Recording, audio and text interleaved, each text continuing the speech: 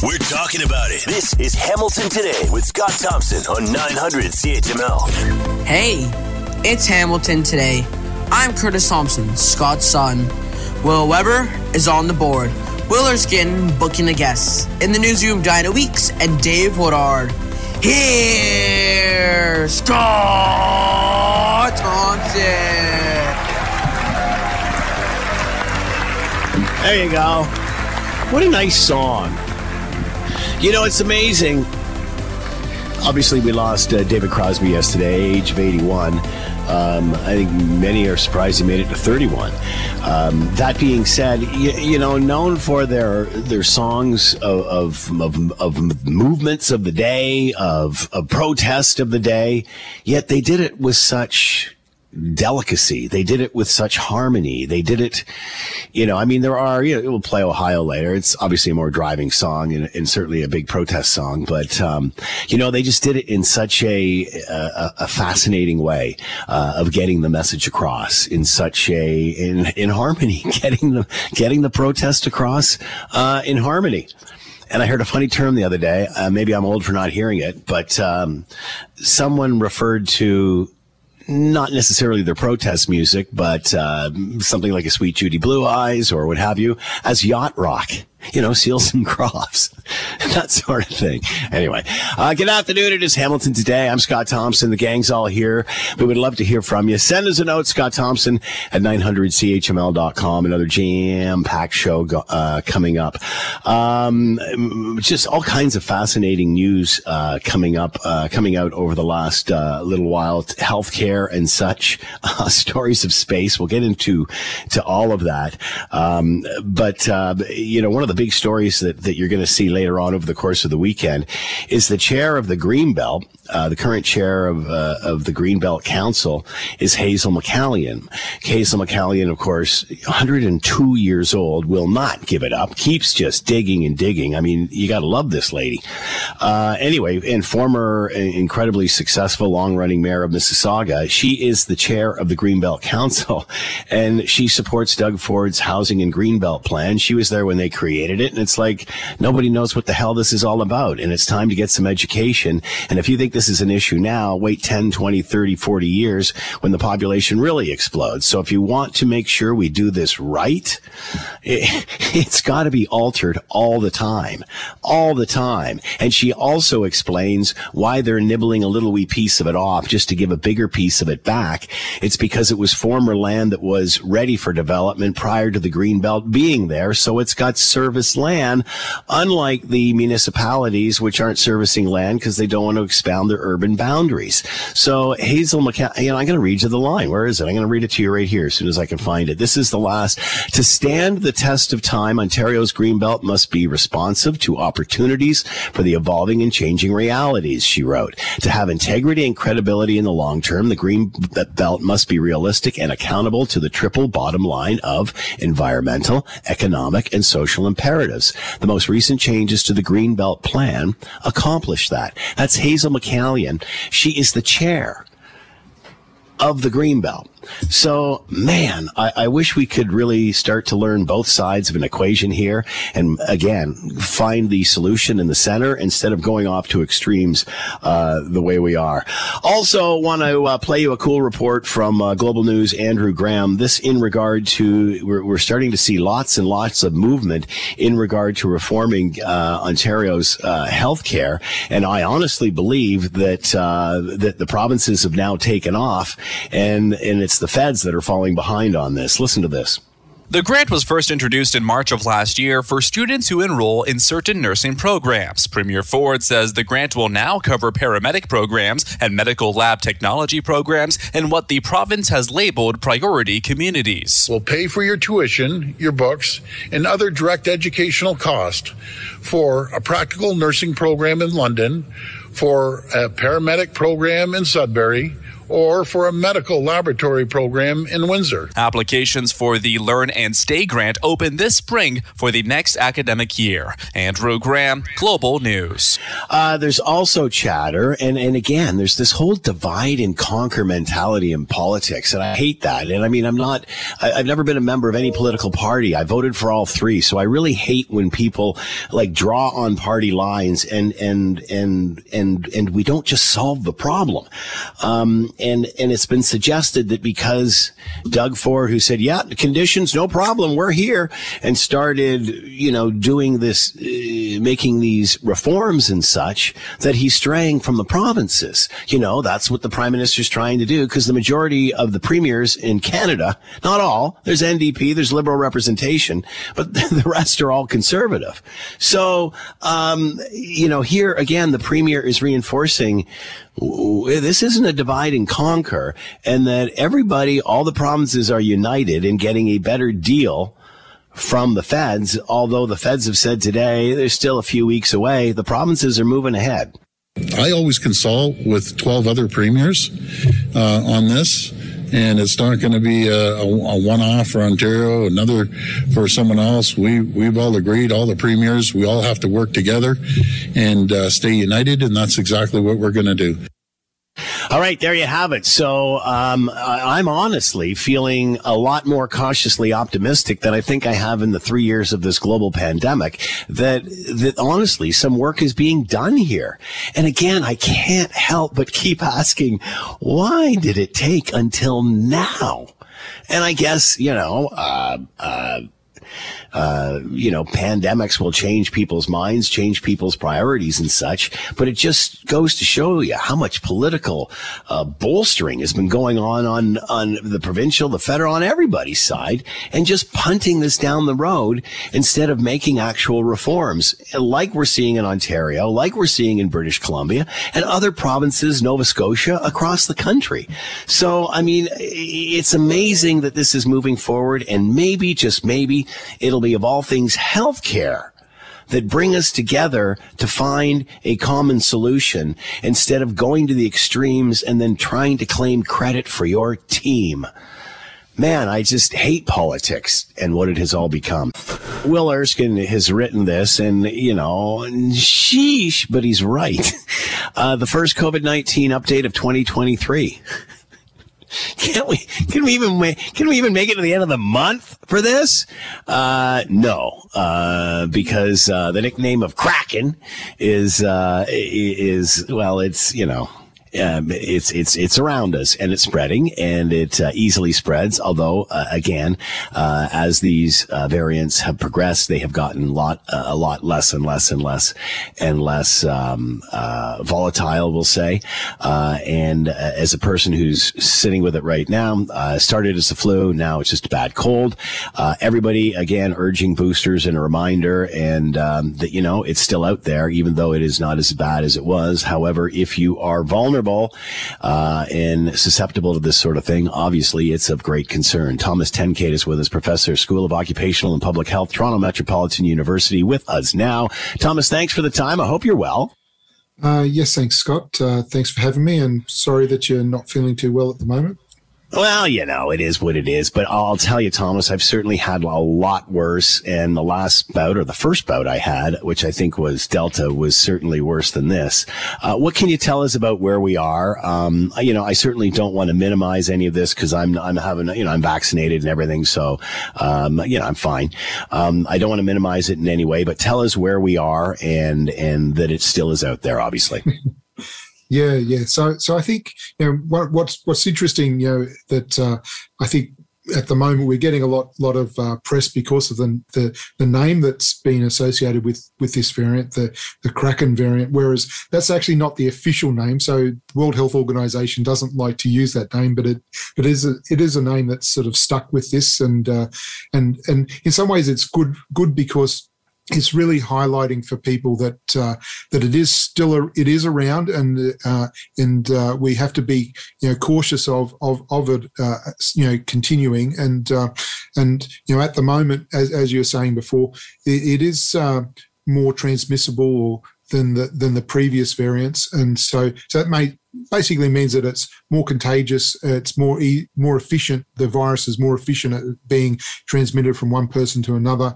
Now, at the moment, there isn't any evidence to show that it's making people sicker.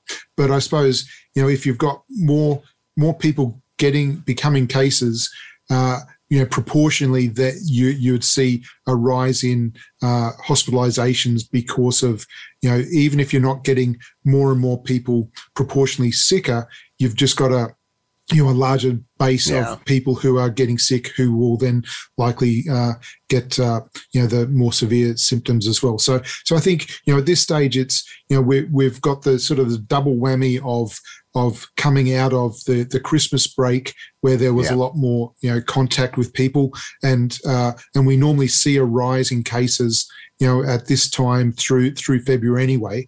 But with the more transmissible variant, then I'd expect that we're going to see more cases, but I think that the numbers in hospital will probably they'll rise a bit, but probably not to the same extent that we've seen in previous years. So what is the message to people here about where we are with this? Because it's obviously not where we were before in the first wave, second wave. I'm not sure what wave this is. But what's your message, Thomas? Yeah. Well, I think from my perspective, or from a public health perspective, I'd want people to just be cautious, don't think that it's over and we're back to normal. There isn't any normal or that we're in a situation now that we have to consider that respiratory viruses with COVID, with the RSV, with the flu season, we're still sort of tapering in that. There's a lot of that going around, and so we have to be mindful of situations where we're in crowded situations and indoor situations, particularly where you're close to lots of other people. And so I think in those situations, I think it's important for people to wear masks and as a baseline to try and be up to date with their vaccination. So I think there's some key things that people need to just be mindful of. I know people have when I look on the subway and transit, a lot of people aren't wearing masks anymore. But I think we're at a situation now where I think it's important to start to mask up again where you can. And so they're just some of the things that, it's nothing more than what we've done before, but it's re-implementing some of those things and in essence making your own risk assessment of what level of risk is this situation posing, and do I pull that mask out of my pocket? And of course, don't forget the boosters, vaccinations, getting that all up to date. I guess we've waned a little bit on that because there isn't as much attention towards it. Yeah, that's correct. I think a lot of people have taken the accelerator off in terms of thinking about the importance of vaccinations. But when we think about the various prevention measures that we have, the vaccinations are providing the baseline, and then the other measures build on top of that. And so if you don't have that baseline level of protection, then it means that you are at additional risk than what you might have unless you did have the vaccination. So it is people haven't had their boosters, that it is a good idea to have them. And at this stage, the evidence is that the boosters are effective or as effective for this variant as they were for the other Omicron variants. Thomas Tenkate with us, professor, School of Occupational and Public Health, Toronto Metropolitan University. And again, 2023, and the warning's the same. Be aware of the surroundings and, of course, take precautions where needed and get your boosters up to date. Thomas, as always, thanks for the time. Be well. Yep. Thanks very much, Scott, and hope you feel better soon. Thanks, pal. You're listening to the Hamilton Today podcast from 900 CHML. All right, we were talking about this late in the show yesterday. Music icon David Crosby, Stills, Nash & Young, passing away at the age of 81. Colorful life and quite a storied career. Let's bring in Eric Alper, publicist, music commentator. He is with us now. Eric, thank you for the time. I hope you're well. Everything is great. So many people are comparing David Crosby. No, I'm doing this, but it kind of reminds me of the story of Keith Richards, where maybe even Jerry Lee Lewis. Nobody thought he would live this long. He'd had quite a series of health issues and such. This man lived through quite an interesting period in rock and roll. Yeah, and especially when David Crosby himself would be very surprised that he made it this long. In fact, in a lot of interviews throughout his life, people would ask him, how is it that Jimi Hendrix and Janis Joplin and Jim Morrison didn't even see the age of 30, but here you are surviving after drug abuse, alcohol abuse, in and out of prison, a liver transplant, and seemingly taking every single good and bad drug that was available on the planet. How are you able to survive? And he was even surprised that he lasted this long. He just seemed to be at the right place at the right time with the right voice, with the right guitar playing, and incredibly lucky to be surrounded by amazing people like Graham Nash and Stephen Stills and Neil Young and Joni Mitchell, Jackson Browne, the Eagles, Mama Cass. These are all people who he found as a community. So, certainly I don't think anybody was surprised that he was 81 when he passed away, but certainly, I mean, after 6 decades of playing music, that's a pretty colorful life right there. Yeah, really. This is a little before my time, but certainly enjoyed all of this and discovering it during my time in classic rock radio. What fascinated me about these guys were just how they would balance everything. They were protest songs and riveting protest songs at times. And you look at something like Ohio's got a bit more of a drive to it. But then there's other songs, they're done with harmony. So it's almost like a soft protest song in a sense. The lyrics were biting, but the harmonies were beautiful. Yeah, that was, I think, one of the main reasons why he's getting credited for having a big part in literally inventing folk rock as we know it, and then creating one of the first and greatest supergroups of all time with Crosby, Stills, and Nash, and then Crosby, Stills, Nash, and Young. He knew that when certain voices were put together, you have to stay together and perform through, love and loss and hate. He was always there for the music, and he was really honest about it. He would push and drive everybody to be the very best that they could be, whether if it was recording a guitar solo or writing lyrics like Ohio or Sweet Judy Blue Eyes. He would be pushing everything to be better and better. And that's probably why a lot of the fellow musicians and his co-writers and musicians couldn't stand working with him after a long period of time, because he was honest in both his musical life, but then he might be insulting your wife and just say, well, that's just the way it is. I just call it like I see it. And so when you are in a room with people that just sound like Crosby, Stills, Nash, and Young were, it's like religious, and David Crosby knew exactly what to do with it once those voices came together.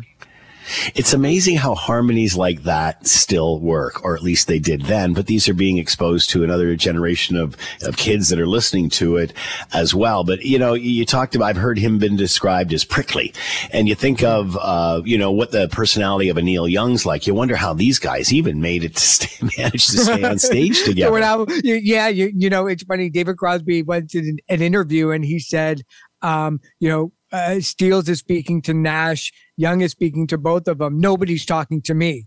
And so therefore he understood that he was the problem afterward. But right now on the iTunes chart, for instance, there's 9 of the top 50 songs are David Crosby generated songs with the Byrds and Crosby, Stills, Nash, and Young all over it, starting off with, Mr. Tambourine Man and Turn, Turn, Turn. Ohio is up there. Carry On is up there. Sweet Judy Blue Eyes is up there.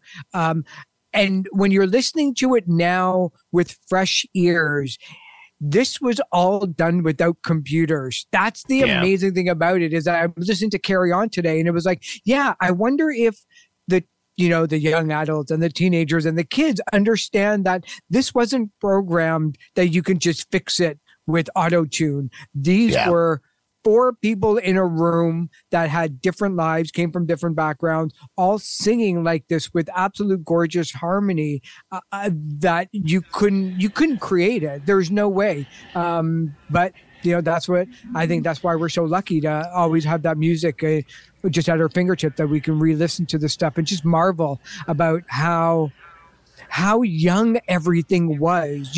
In 66, 67, not only did you have these harmonies for the first time in music, but you had people write songs for the first time, because only since like 63, 64 were these rock musicians allowed to write their own music. And then here they are 3 years later making up Sgt. Pepper, doing Deja Vu. It's astonishing when you think about such a short period of time that these musicians not only played instruments, sung really well, but they wrote such classic songs that are still relevant today. You talked about the simplicity of it, the lack of technology and such, and Will played American Dream coming in, which of course was sort of their rebirth, the commercialization, the 80s thing, and it had that 80s sound to it. And I'm listening to it, it's like, wow, that doesn't even sound like Crosby, Stills, Nash and Young, because it's got that 80 kind of synth sound to it, But they seem to transcend all of that stuff, and like I think young people listen to this stuff now, whether it's in a Netflix show or wherever it may show up in the future. And still gravitate towards that harmony. Yeah, and the meanings, like something like Almost Cut My Hair. Still is relevant. Still is relevant. Or, If Only I Can Remember My Name. I mean, that classic album from 71. You listen to it now, and it's nothing more than REM and Fleet Foxes and all of these bands 30 years prior. And they're still singing about the things that people are still talking about, the mental anguish, the grief, the loss of time, the loss of women in their lives, just finding true love. All of that stuff is still relevant. And, even a song like Ohio, or songs that were very much against the Vietnam War, we're still seeing it today with Black Lives Matter. It's really wild. Are we hearing those harmonies or harmony? We talked about this earlier on with the guitar at one time. Are we still hearing that in music? Not really. I think that if you were to turn on a pop radio station now, you would get very barren music. You get a few piano notes here and there. You get electronic drums that are very sparse, not a lot of guitar, not a lot of bass. It's more mood music. That's why today's pop music is getting shorter and shorter, and not really dividing up the verses and the choruses together, because the thought process is, if you like the first 15 seconds of this pop song, you're going to love the rest of it, because it doesn't change keys, it doesn't change notes, you don't get louder as the song goes on, and there's something to it. And the fact that philosophy exists with producers and songwriters today is the reason why something like TikTok is so huge, is because it lends itself to a 30-second video, a 1-minute video. I don't have to listen like Carry On for 3.5 minutes to get to the amazing guitar solo. There's none of that around, except if you dig a little bit deeper into it. But no, not certainly on commercial radio. You'll never find this stuff. Eric Alper with us, music publicist and commentary, speaking on the passing of David Crosby. Eric, as always, thanks for the time. Be well. Have a great weekend. You too, sir. Thanks for having me. When there's an issue, Scott is all in on getting to the heart of it. This is Hamilton Today with Scott Thompson on Hamilton's News Today's Talk 900 CHML. All right, as we're hearing of COVID-19 and the Kraken variant, that's unofficial, of course, becoming more and more predominant, this news especially fascinating, and it's getting a lot of attention. The future of the technology used in the battle against COVID and other viruses is being worked on right here in Hamilton at McMaster University, working on an inhalable vaccine that has entered phase 2 of human trials. To talk more of all of this, Dr. Matt Miller with us, Associate Professor, Scientific Director, Michael G. DeGroot School Institute of Infectious Disease Research at McMaster University, and with us here. Matt, thank you for the time. I hope you're well. Thank you very much. I'm well. I hope the same for you. So congratulations, first of all, on all the attention that it's getting and obviously the progress that you're making. I guess obviously the advantage of an inhaler, it goes right to the lungs as opposed to having to go through an ejection process and such.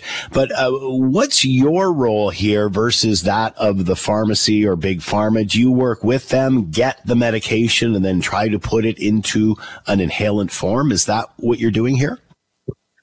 In our case, this vaccine has been designed from scratch right at McMaster. The sort of discovery process leverages 30 to 40 years of history in vaccine innovation. So our COVID vaccine was designed at Mac, tested in small animal models for effectiveness, and the clinical trials have all been done right here in Hamilton.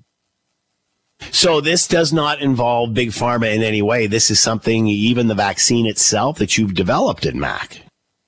Exactly. Yeah. So as we continue along the clinical trial pathway, there may come a time where we partner with big pharma to roll out the vaccine to the masses. But at this stage, this is entirely federally funded and made and tested right here at McMaster.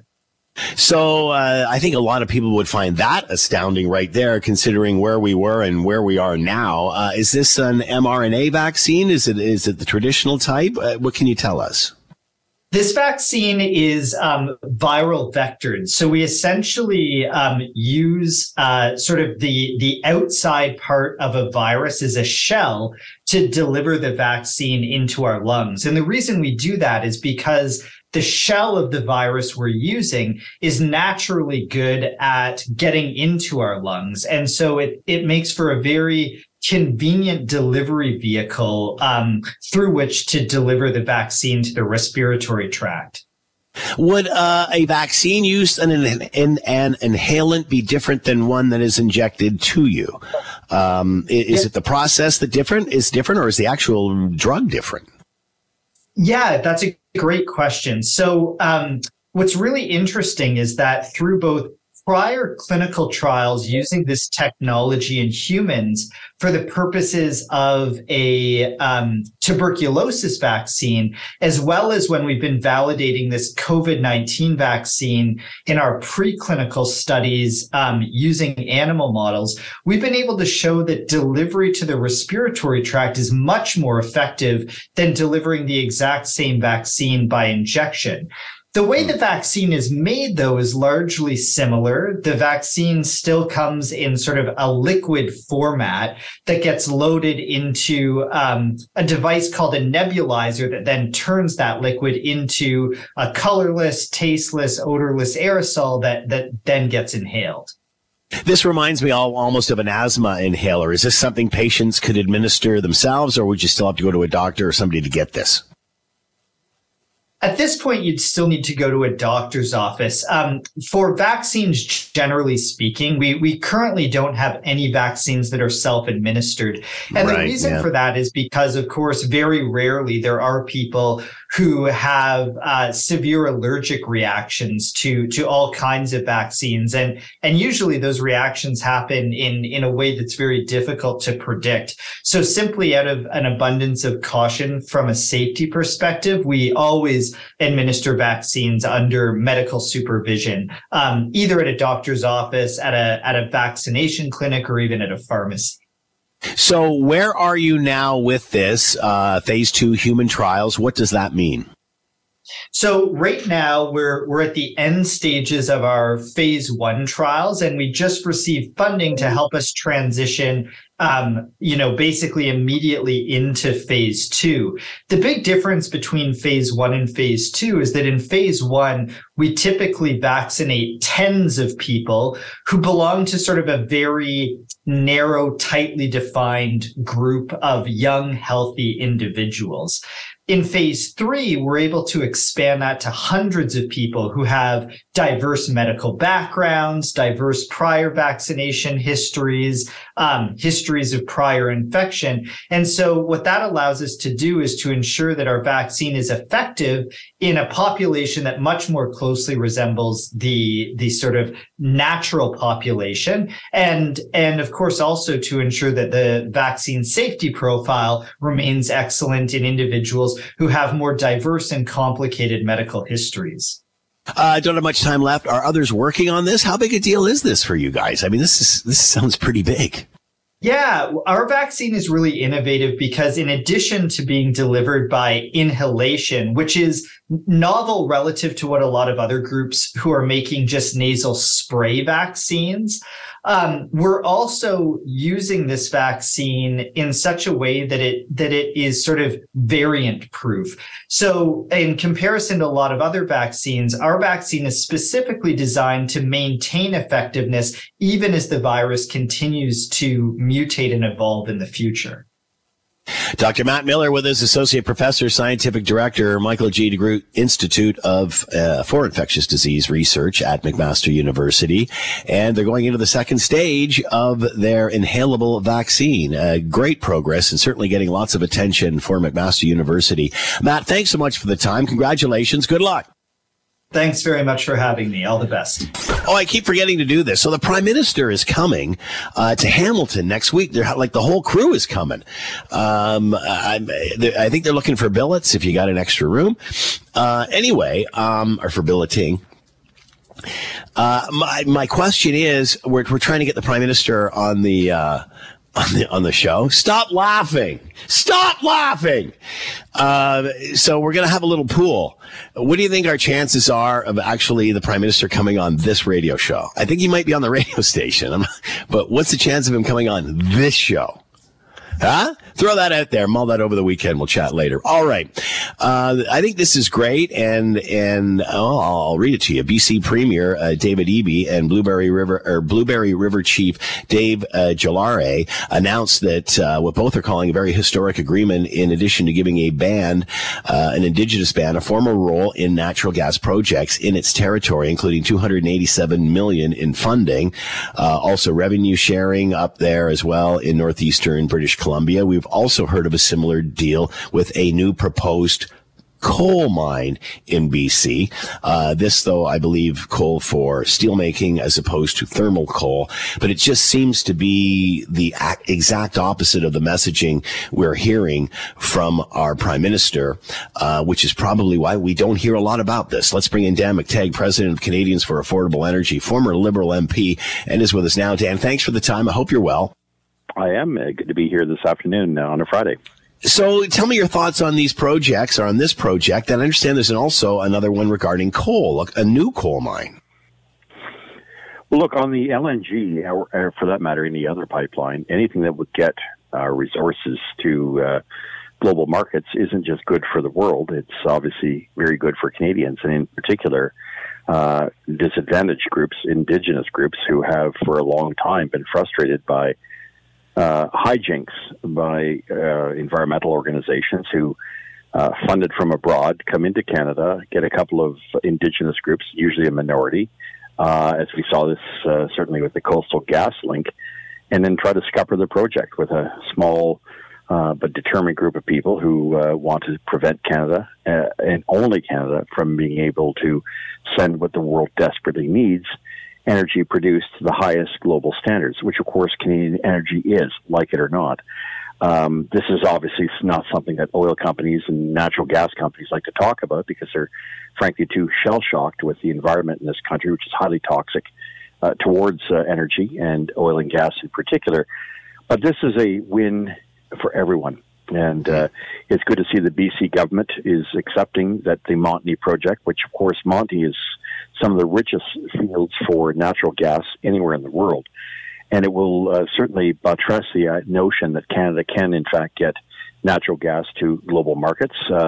So the partnership that has been established and thankfully well publicized, no doubt will suffer the same kind of attacks from green activists, but I think with a twist this time. I think most Canadians see it as an extraordinarily fair move and a timely move to have our First Nations involved with not just a question of governance, but in terms of anything else, the distribution of the assets that on which they stand. And so I think this is a very welcome move, which I think the federal, provincial, and other governments and industry and Canadians support and should support.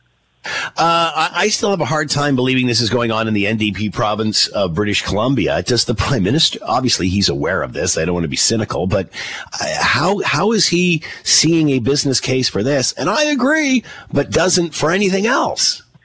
Well, let him try to use that rhetoric against our Indigenous people. He can't.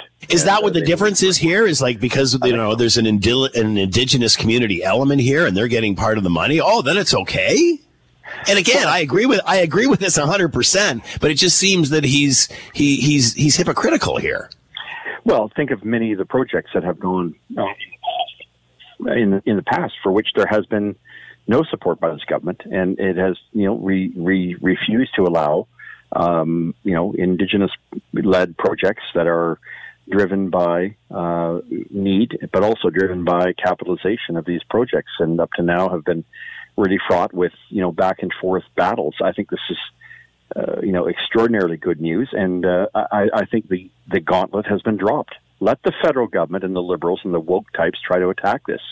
And I think if they do, it will demonstrate for all Canadians here, especially in Hamilton and Toronto, the GTA, the Golden Horseshoe, just how fanatical the federal government could be if it is prepared to oppose something that will have a material positive implication and impact on our Indigenous people for generations to come. And so, it's going to be hard for them to fight back on this and play this game of, climate change and, Canada's responsible, we're all bad, and, this can't happen.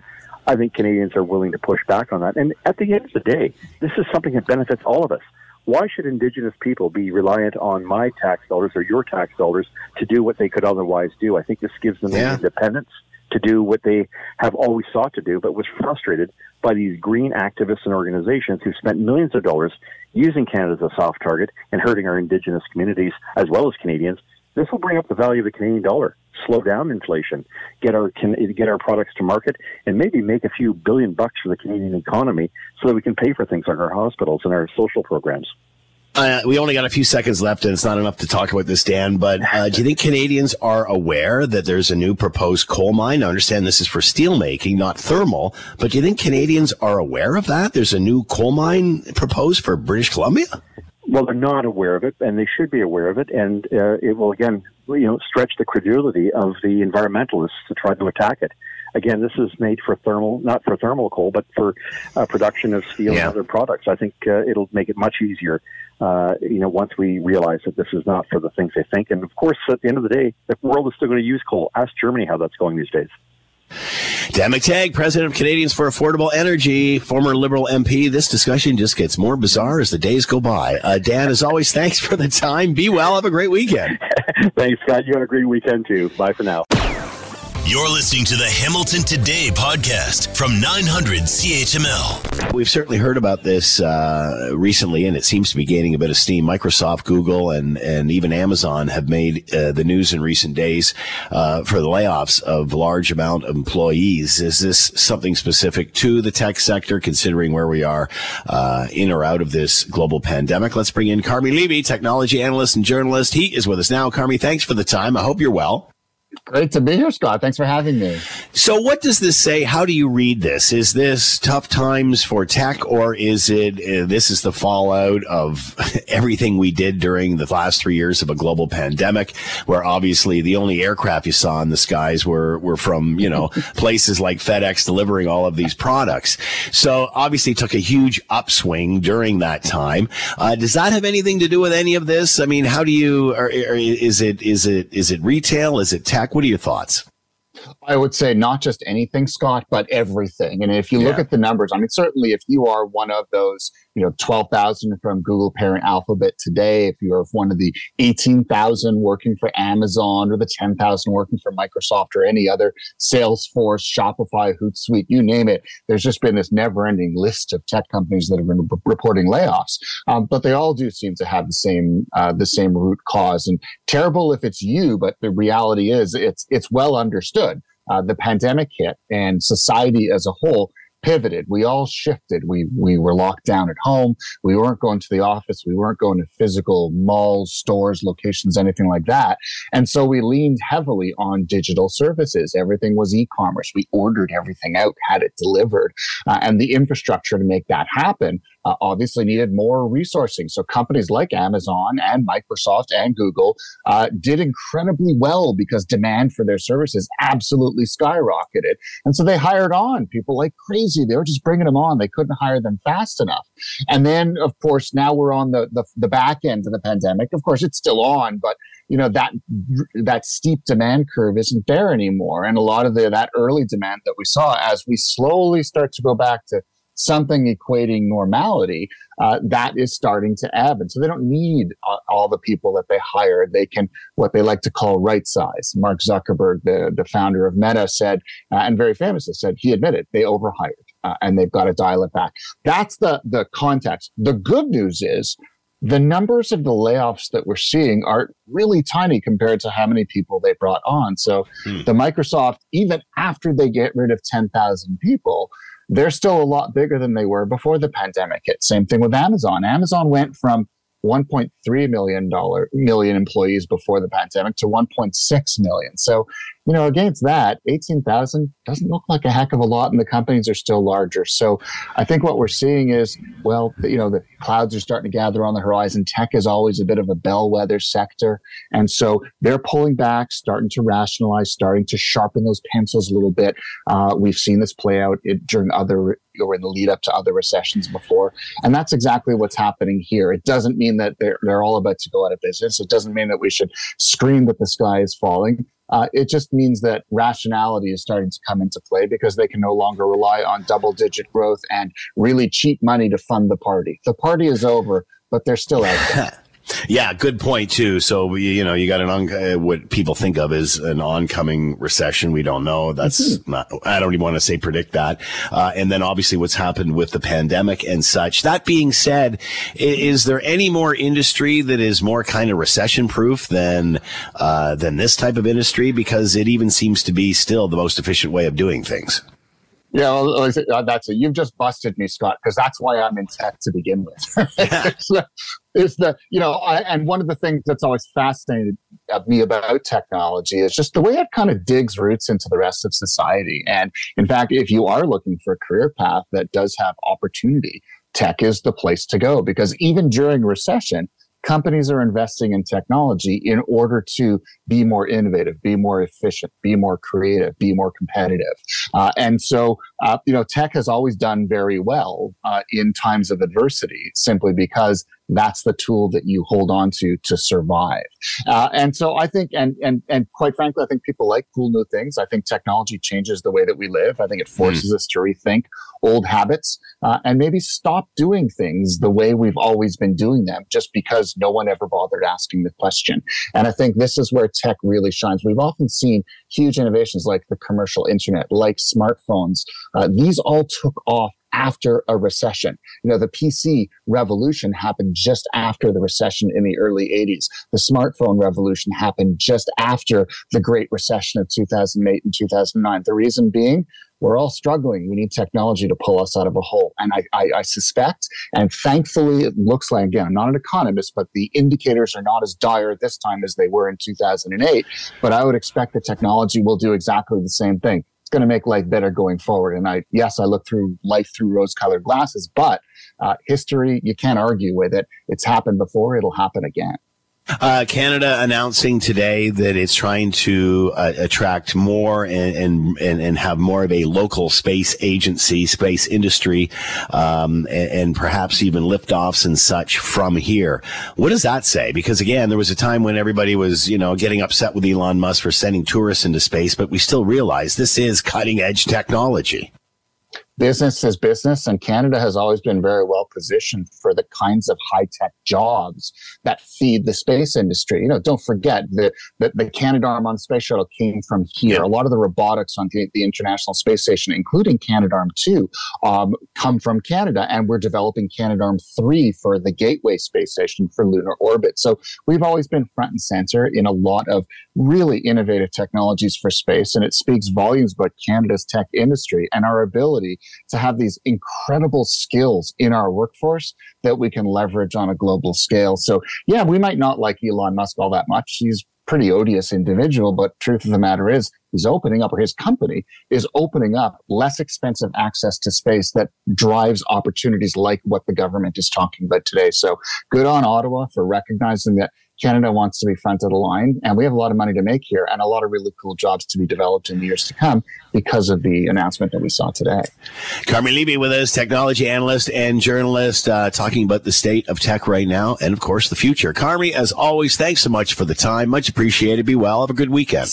So great being here, Scott. You as well. If Scott Thompson isn't satisfied with an answer, He'll delve into the issue until he is. You're listening to Hamilton Today with Scott Thompson On Hamilton's News Today's Talk. 900 CHML. All right. Another big issue, let's put healthcare off to the side for a sec, is housing.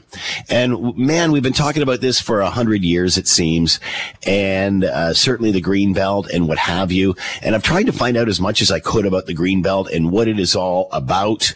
And from what I can understand about the Green Belt is it's not something that's rubber stamped and then you leave it, because the problems that we're facing right now, 10, 20, and 30 years from now will even just be bigger, because there is another side to the Green Belt where development is also coming in. So, it's and I don't think the Green Belt was designed in such a way that it wasn't supposed to be updated. And I don't mean sucking stuff out of it or anything like that. I'm a supporter of the Green Belt, but it just seems the rhetoric that's gone on lately and what's going on about building in the Green Belt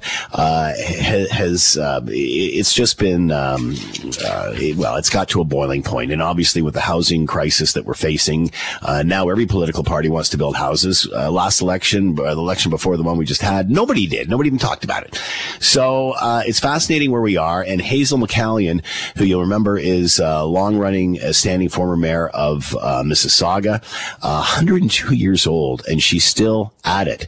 And she is counsel for the Green Belt, head of the council, the Green Belt Council, and a current council chair.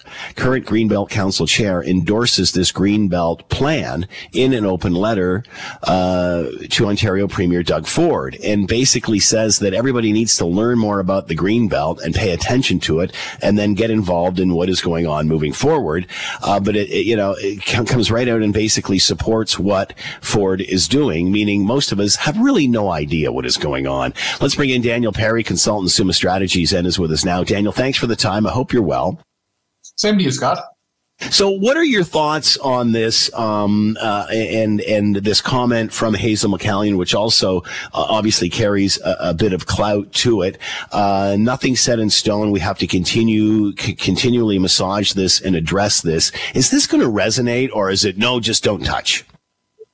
Well, to be fair, the Ford government did say it would be tightening the belt of the Ontario government, which by extension, I guess, is the Green Belt during the campaign. So I think he was somewhat clear on that one. But all jokes aside, she's been a longtime friend and ally of the Premier. So I think if you were against expanding the Green Belt, even with her comments, it's not going to really change your position too much.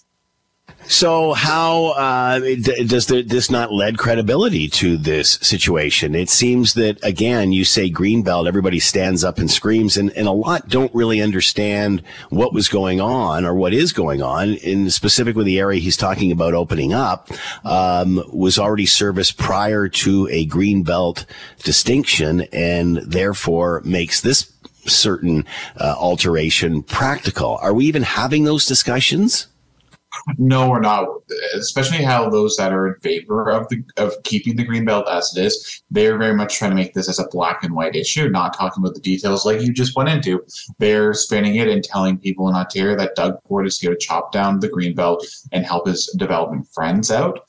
And that's not exactly what's happening, like you pointed out just a moment ago, that it's a little bit more of a complicated issue than that, but most people aren't paying that great of attention to politics. So when they see the headline, Doug Ford attacks the Greenbelt, they just assume that he's cutting down trees to build houses, and that's not exactly what's happening here.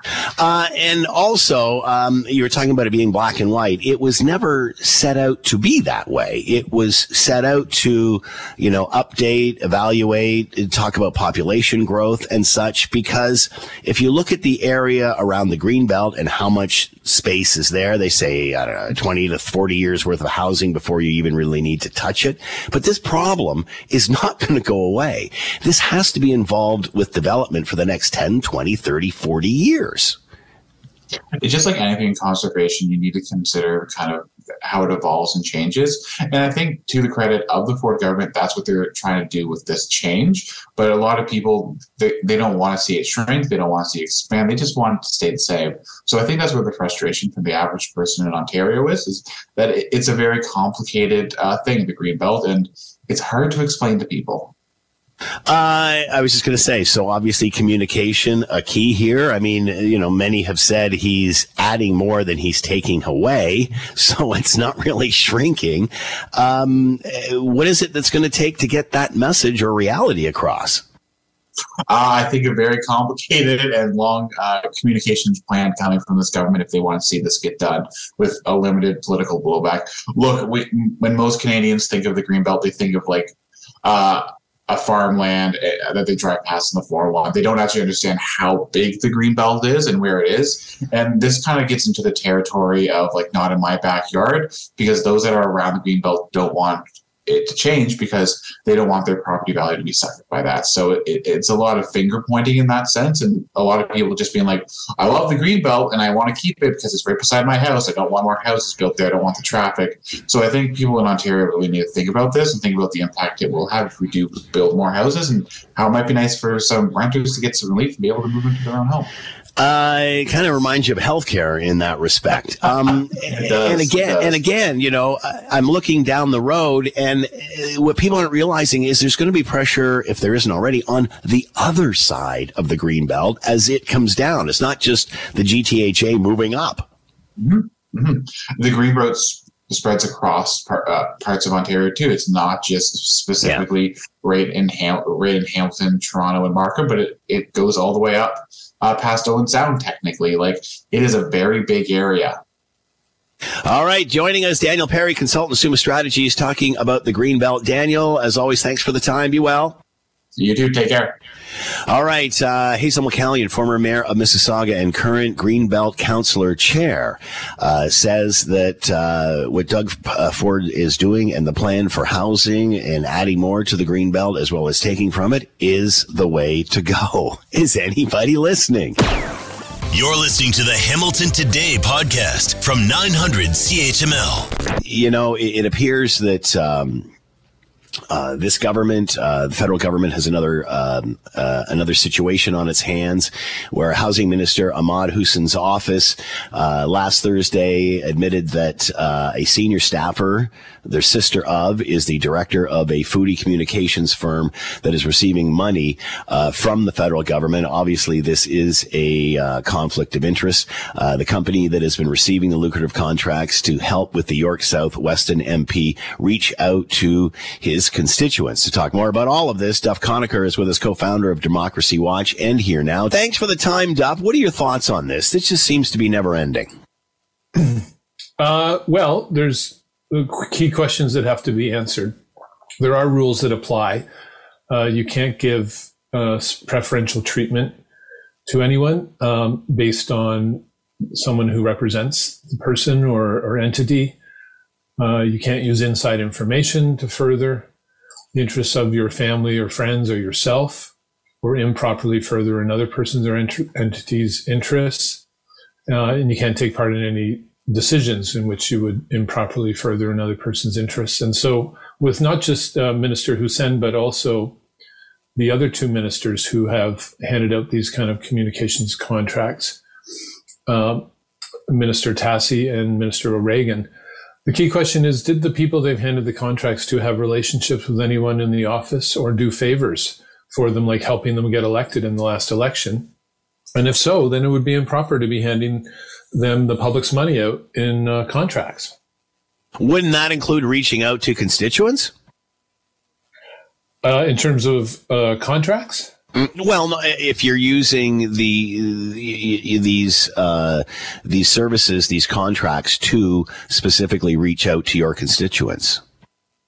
Yes, so you're using it for business. But again, the key is, were there relationships that or favors that were done by the people who have received the contracts that influenced the handing out of the contracts? And so with Minister Hussen, the sister of the woman whose company received the contracts works for the minister. Did she tip off her sister? The minister was looking for this kind of service, communications help. And if she tipped off her sister, then she gave her sister preferential treatment because she didn't tip off everybody. If she became involved in any way in trying to push the contract towards her sister's company, then that would be a violation too, because you'd be trying to influence a decision that would favor a relative. With regard to Minister Tassi, the person who did the contracts for her, a professor at McMaster University, also worked on her campaign. So did he volunteer for her campaign and help her win election?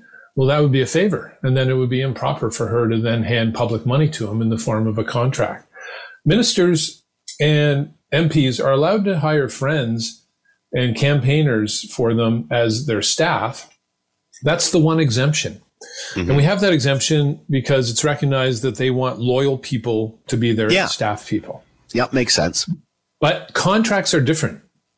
And I think a lot of ministers and MPs are probably confused because they look at the what's called the Board of Internal Economy, which runs the House of Commons and has a manual with rules in it. And those rules say you can't hand contracts to family members, but doesn't mention anything about friends or people who might have helped you win the election. But it's not just those rules that apply. The ethics rules also apply. And the ethics rules say you can't give preferential treatment. You can't further the interests of your family members or friends. You can't use inside information to improperly further anyone's interests or improperly further their interests in any other way. And of course, it's improper to, if someone helped you get elected, to then hand them a contract using the public's money, because that's just, they scratched your back, they did you a favor, and you're returning the favor by handing them money.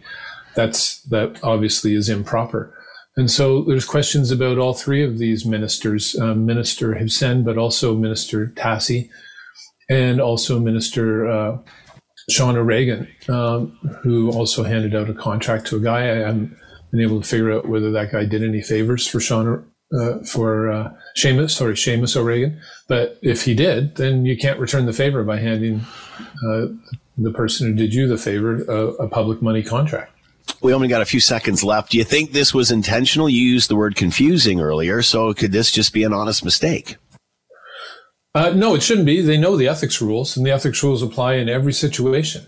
And so there aren't rules that override those. You just cannot be furthering your own interests, the interests of friends, family, or improperly further another person's interests of someone who did a favor for you. So those are blanket rules. They've existed since 2004. There'd be no excuse for violating those rules. All right, Duff Conacher with us, co-founder of Democracy Watch. Duff, as always, thanks so much for the time. Be well. You too. Thanks very much. Have a great weekend. You can tell us whether you think the Prime Minister, when he's in town next week, will come on my show. And all you have to do is text yes or no, and we'll take all of the above and then make a draw from wherever. And, they're slightly leaning towards no. What's that? They're all no so far. So anyway, he's in town next week. We're trying to get him on. So we're having a little contest whether you think he will come on my show. I think he'll be on the station, but I'm not. Will he come on with me?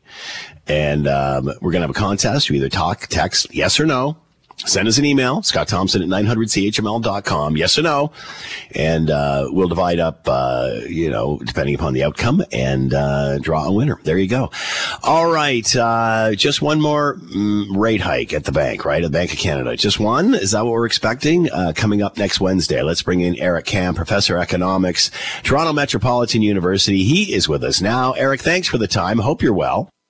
I'm very well, and if he shows up on your show or Roy Green's show, I got $100 to your favorite charity, because I got news for you. He's not coming near either of you.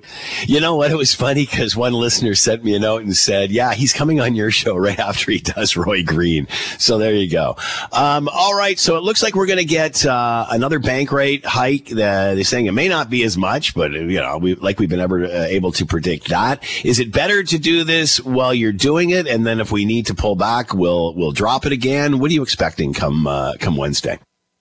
Well, I mean, I'm going to hedge my bet and tell you I actually was expecting nothing. I didn't think they were going to do anything, because things like consumption and investment spending are trending in the right direction. But, I've been wrong before. I've been married twice. So this is just one more thing that I probably guessed incorrectly.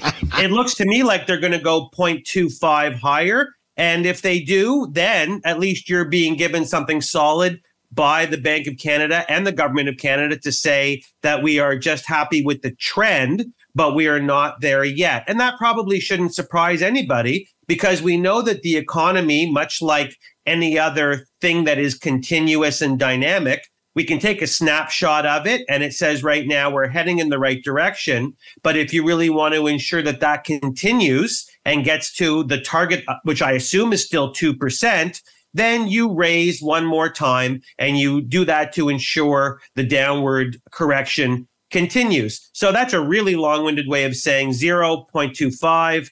Yeah, that's probably what's going to happen, which is just the bank's way of coming out of the closet and saying we're not there yet, Scott. So why not a half point as they have done in the past?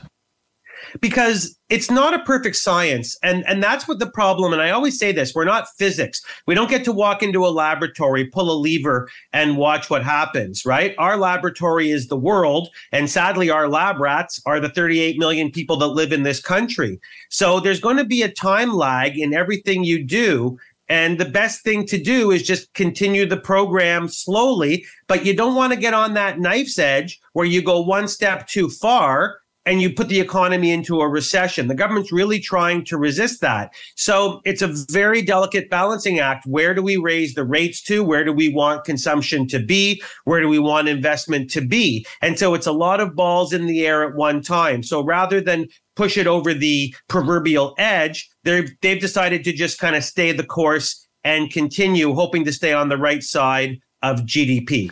Is there any reason to believe that once this settles down a bit and the rate settles where it is, that it will drop a bit? Or are those days behind us now? If you mean will gross domestic product drop a bit, I think it will drop a bit.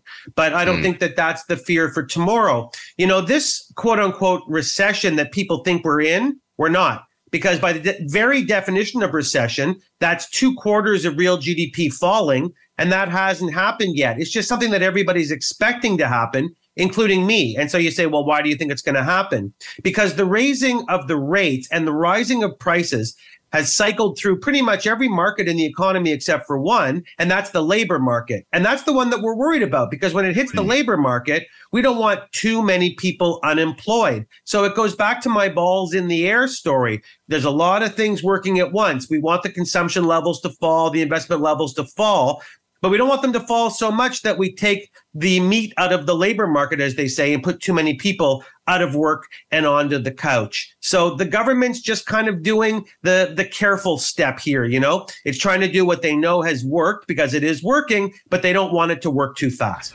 How close are we to whatever the new normal is, or are we? Do we still have a ways to go? Either way.